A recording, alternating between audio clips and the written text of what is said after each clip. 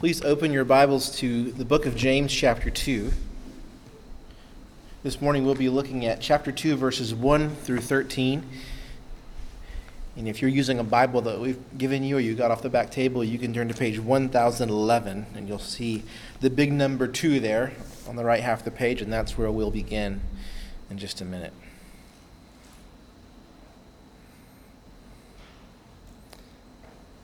Listen to God's word from James chapter 2, verse 1. My brothers, show no partiality as you hold the faith in our Lord Jesus Christ, the Lord of glory. For if a man wearing a gold ring and fine clothing comes into your assembly, and a poor man in shabby clothing also comes in, and if you pay attention to the one who wears the fine clothing and say, "You sit here in a good place," while you say to the poor man, "You stand over there," or "Sit down at my feet," have you not then made distinctions among yourselves and become judges with evil thoughts? Listen, my beloved brothers, has not God chosen those who are poor in the world to be rich in faith and heirs of the kingdom, which he has promised to those who love him? But you have dishonored the poor man. Are not the rich the ones who oppress you and the ones who drag you into court? Are they not the ones who blaspheme the honorable name by which you were called? If you really fulfill the royal law according to the scripture, "You shall love your neighbor as yourself," you are doing well. But if you show partiality, you are committing sin and are convicted by the law as transgressors. For whoever keeps the whole law but fails in one point has become guilty of all of it. For he who said, "Do not commit adultery," also said, "Do not murder." If you do not commit adultery but do murder, you have become a transgressor of the law. So speak and so act as those who are to be judged under the law of liberty. For judgment is without mercy to one who has shown no mercy. Mercy triumphs over judgment. This is God's word. This passage that we just read could not be more clear. And in some ways, it fits with the caricatures we might have about the Bible. Someone in the Bible tells us about a sin and tells us why it's wrong, right? That's kind of what we think the Bible is all about. But today, as we look at James teaching us about this sin of partiality, I hope that we'll see that even as he warns us against this sin and identifies why it's wrong, he is leading us into a life of liberty and joy in Christ. The sin James identifies here is partiality. That's not a term we really use that much, but if we wonder what he means by it, all we have to do is just keep reading, because he tells us exactly what he's talking about. James tells us about this example of two visitors coming into a gathering of Christians, like this one perhaps, and one of those people is dressed in fine clothes and they're wearing gold rings, and the other guy is wearing filthy rags, maybe even stinking rags, maybe someone who's clearly sort of destitute.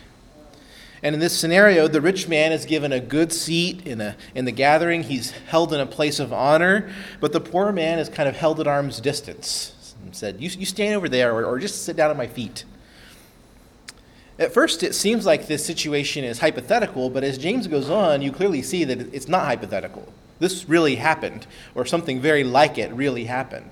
And in the situation to which James is writing, there were these dynamics between rich and poor, where the rich were oppressive and the poor, by large, were those who were faithful.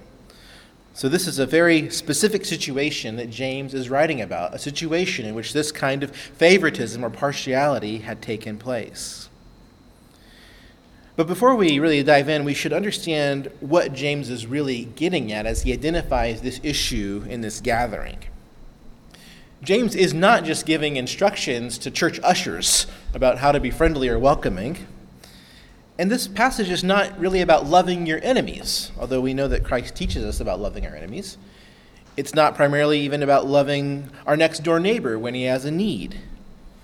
But when James is writing about, and he writes about partiality here, is he's writing about something that can destroy a church fellowship. See, showing partiality lies about the gospel and it lies about the basis of a church's unity. In the example here that James gives, the Christians are saying to the rich man, we want you to feel like you belong. Because of your wealth, we want to make you feel like an important part of our community. And to the poor man, they're saying, you can stay, but don't dare think that you really belong here. You're not really one of us. Because of your poverty, you shouldn't get too comfortable. These things have no place in the community of Christ Jesus. And instead of exalting Jesus, these Christians were exalting something else. They were exalting money and status. They were making those things the governing principle of their assembly, of their church. So you see what's at stake. James takes dead aim at partiality because he wants there to be no confusion about how destructive this particular sin is for the church. He wants us to see that a church can have all of its doctrine right, but they can destroy their witness by the way they treat each other. And so in this text, we're going to see him give us 3 reasons that we should be vigilant against the sin of partiality. First, he's going to show us that the sin of partiality contradicts the gospel. The sin of partiality contradicts the gospel. Second, the sin of partiality is rebellion against King Jesus. It's rebellion against King Jesus. And then third, the sin of partiality brings judgment with no mercy. The sin of partiality brings judgment without mercy. The series of questions we see in verses 5 through 7 spell out how the sin of partiality contradicts the gospel. So in verse 5, James says, "Has not God chosen those who are poor in the world to be rich in faith and heirs of the kingdom, which he has promised to those who love him?" Notice the emphasis there is on God's grace. God has chosen the poor to be rich in faith and heirs of the kingdom. God here is a promise-making God. He's the God who promises salvation to those who believe.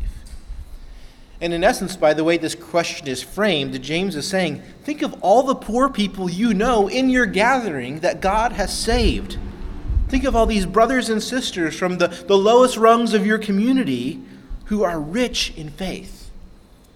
They may be poor in the eyes of the world. The world may have no need of them, but you have great need of them because they share the faith with you. They're vital members of your community. So partiality lies about the gospel because it says that wealth or earthly status is more important than God's grace. Commentators speculate that James's audience was favoring the rich in order to get into their good graces. And so they turned the church into a place for transactional relationships. They hoped that by flattering the rich when they came to the gathering, that perhaps these rich people would then help them out in some way. But this kind of favoritism destroys the church's unity. Because when we say that someone's outward appearance is what matters, we're pushing aside Christ's work in saving us and God's grace to us. We don't have to go far to think of particularly ugly examples of this kind of partiality in churches. My own father-in-law was graduating from seminary in the 90s, and he interviewed in a lot of small Presbyterian churches in Mississippi to be their pastor. And he found that he had to make a point to ask these churches whether they would admit black Christians into their membership. And sadly, some were not. This, again, is in the 1990s. These churches profess to believe the doctrines of grace. They claim to hold to the authority of Scripture, and they confess the Westminster Confession. And yet, their treatment of black Christians revealed that their belief in whiteness was greater than their belief in the gospel. Their doctrine was orthodox, but their lives were heretical. They confessed the truth but lived a lie. And James wants us to see that our treatment of brothers and sisters in Christ reveals what we really believe about the gospel. Either the gospel is most important or it is not.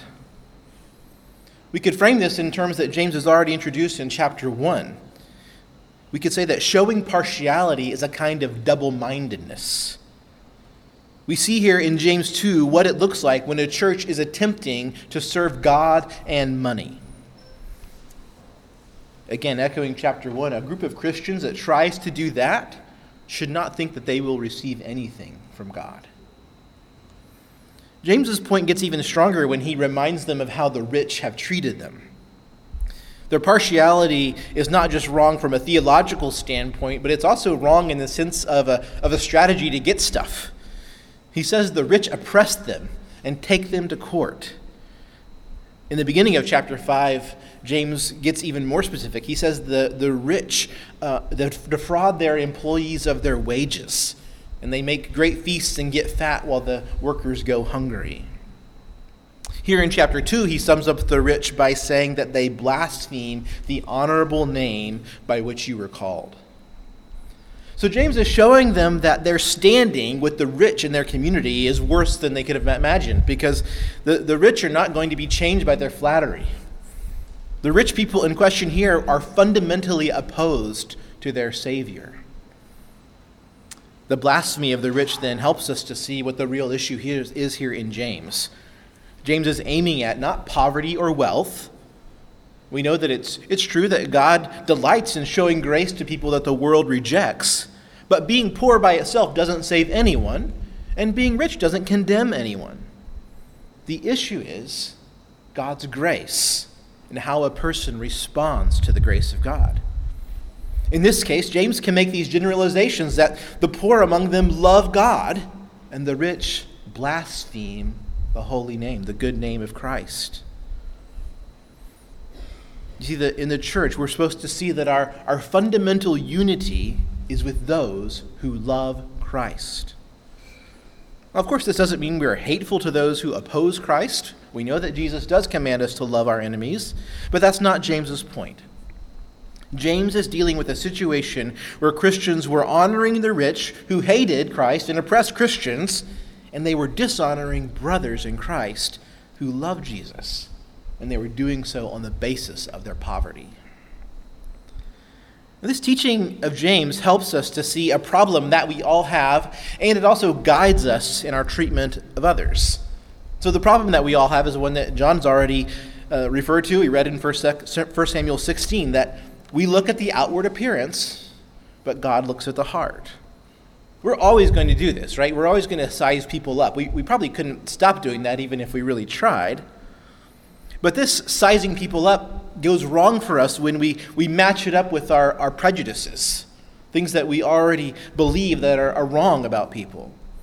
And it goes even further wrong when we sort of assume that what we can see is the sum total of all the value that person has.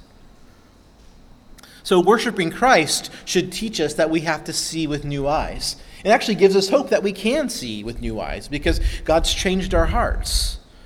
So on a very basic level, we learn to see people as those made in the image of God. So you want to think about our two statements of faith that we recited today. This is the dignity of man, right? We learn to see that everyone we encounter is an image bearer of God. The poor and the rich, black and white, male and female, whatever the status is, our neighbors are image bearers. And so we love them because God has stamped value upon them that nothing can take away. Even gross sin cannot remove the image of God in a person's life. And we learn even in this that there are, because of the image of God in a person, there are wise ways we love our enemies, right? There are wise ways we learn to love the rich who oppress. Sometimes that may just be speaking the truth to them and praying for them, but there's a way we can love all people. So we learn that from worshiping Christ, when we see a neighbor, we see someone stamped with God's image. But we can go even further because if we worship Christ, we should grow in prizing our fellowship with his people.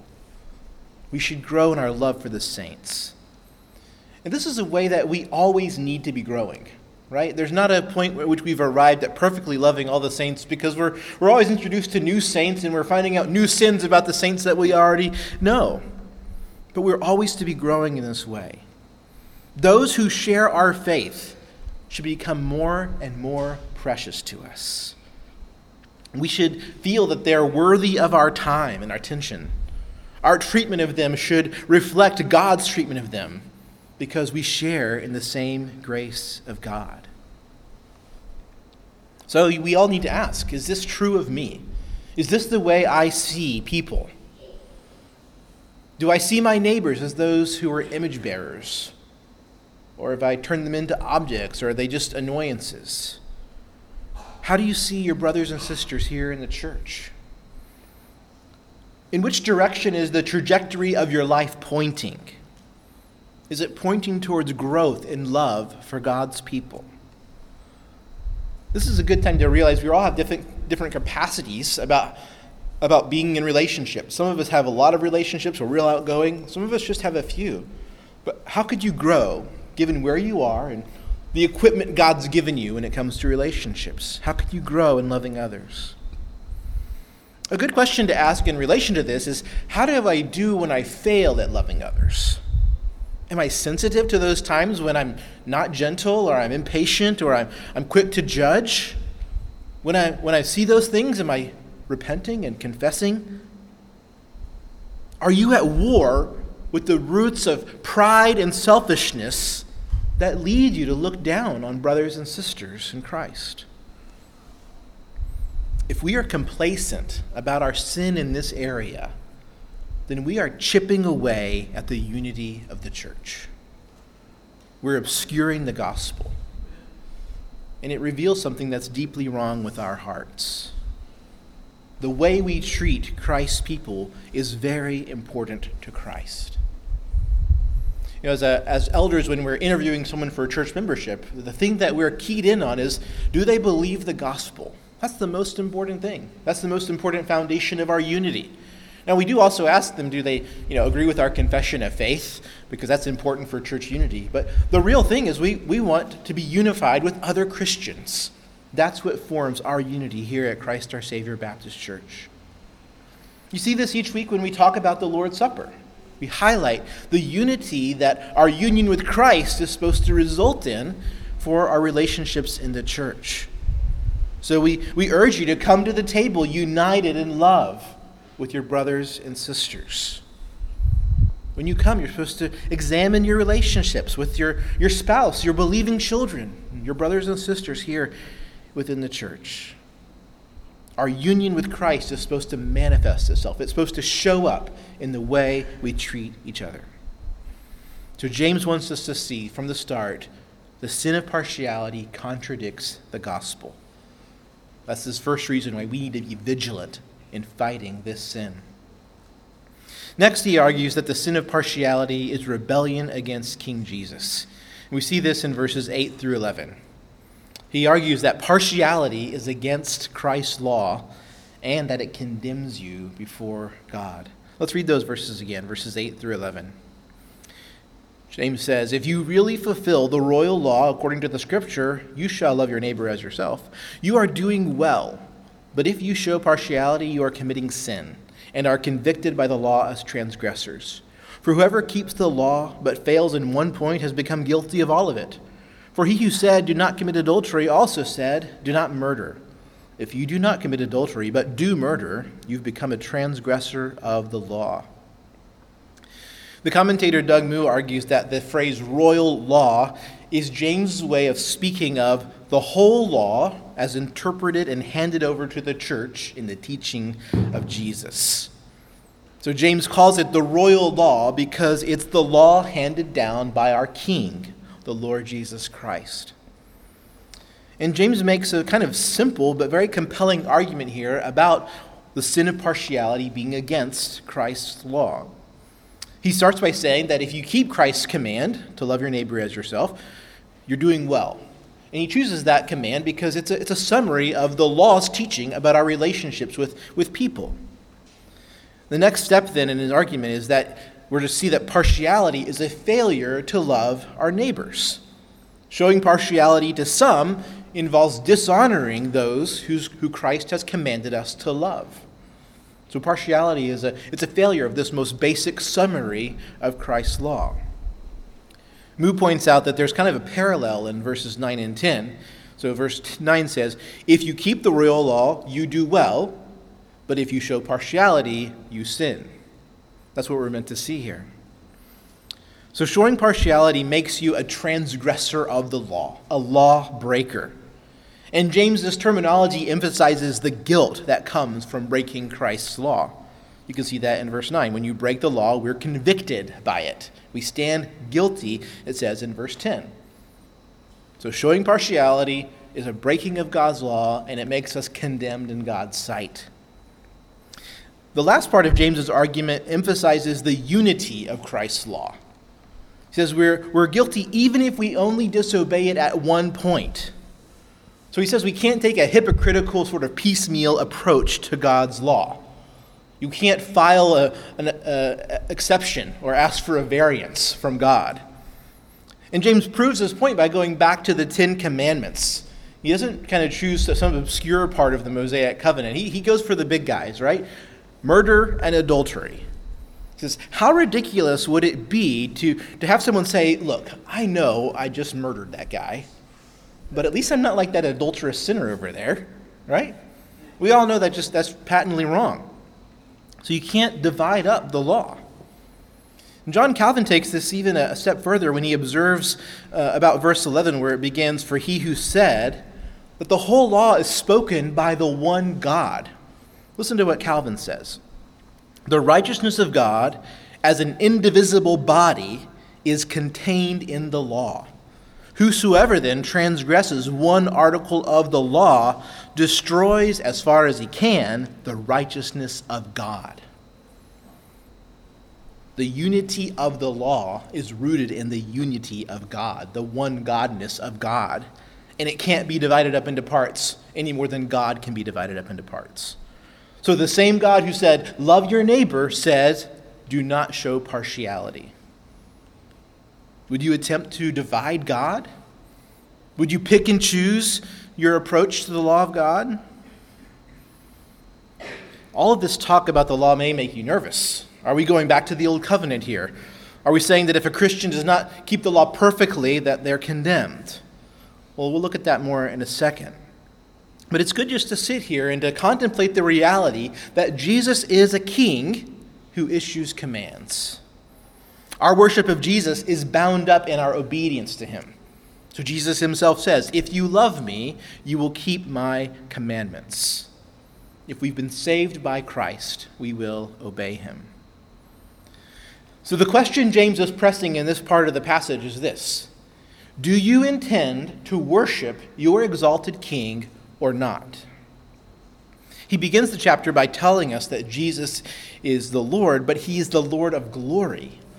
This word glory is not often ascribed to Jesus like this, and it seems to be a way of James telling us that Jesus is God. He's clothed in the attribute of God, God's glory. He's enthroned at the Father's right hand, and he's revealed his will to us.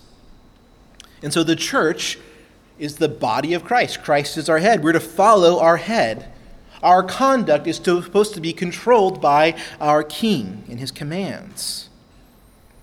And so to allow partiality to go unchecked in our church is equal to saying that we really don't want Jesus to be our king.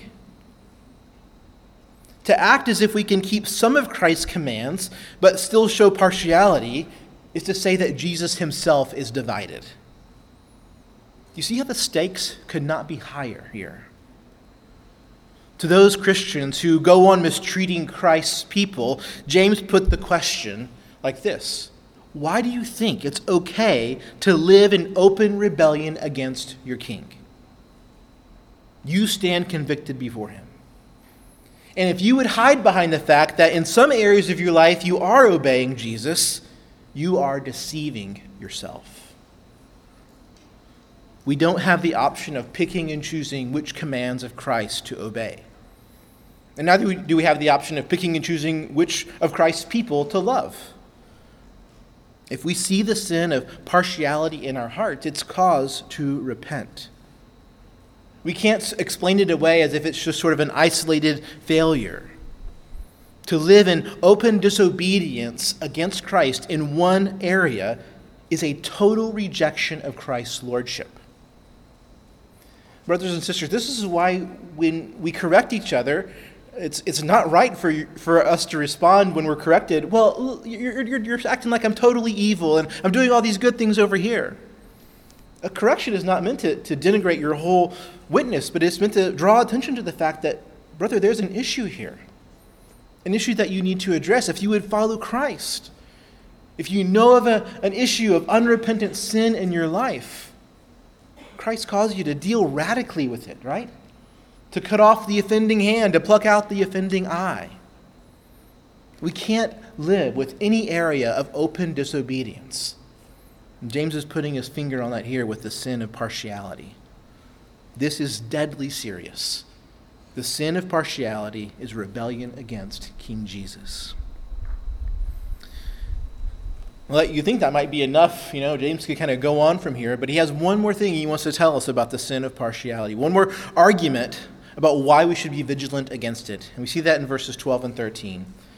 He shows us that the sin of partiality brings judgment without mercy. Let me read those two verses again for us. James writes, "So speak and so act as those who are to be judged under the law of liberty. For judgment is without mercy to one who has shown no mercy. Mercy triumphs over judgment." James says we should speak and act as those who are to be judged under the law of liberty. The NIV translates law of liberty as the law that gives freedom. And this is a hint that James' teaching about the law here is not some sort of return to the old covenant. The law under the Mosaic covenant by itself could never set anyone free. The law simply showed us how we were enslaved to sin. But James says that for Christians, Christ's law is a law of liberty, a law that sets us free. To unpack this a little further, we need to go back to last week's passage and remember that this same language of the law of liberty turned up there as well at the end of chapter 1. In that passage, James ties together the idea of the perfect law of liberty with these phrases, the implanted word and the word of truth. So in chapter 1:18, he said that God brought us forth by the word of truth. And then in verse 21 of chapter 1, he called his readers to receive with meekness the implanted word, which is able to save your souls. It's from this basis in the gracious word of God that saves souls, that God implants, that he then calls us to go and be doers of the word and not hearers only. Right? So this word we're supposed to do includes this gospel pronouncement of grace and salvation. And it's from this that he tells us to go look into the law of liberty. And as we look into the law of liberty and do it, we will be blessed. And so he's showing us that Christ's law is a perfect law of liberty to those who have been saved by the implanted word of God. What I want you to see here is that the royal law, or the law of liberty, is bound up with the saving work of Christ. They're not the same exactly, but you can't divide them. The law of Christ becomes a law of liberty to those who Christ has freed from the condemnation of the law. So James isn't teaching us that our hope is in our own perfect law-keeping. Instead, what he's doing is he's sort of reasoning backward from the fruit of the gospel in our lives to the gospel itself. Those who have been saved by Christ find joy in obeying their King.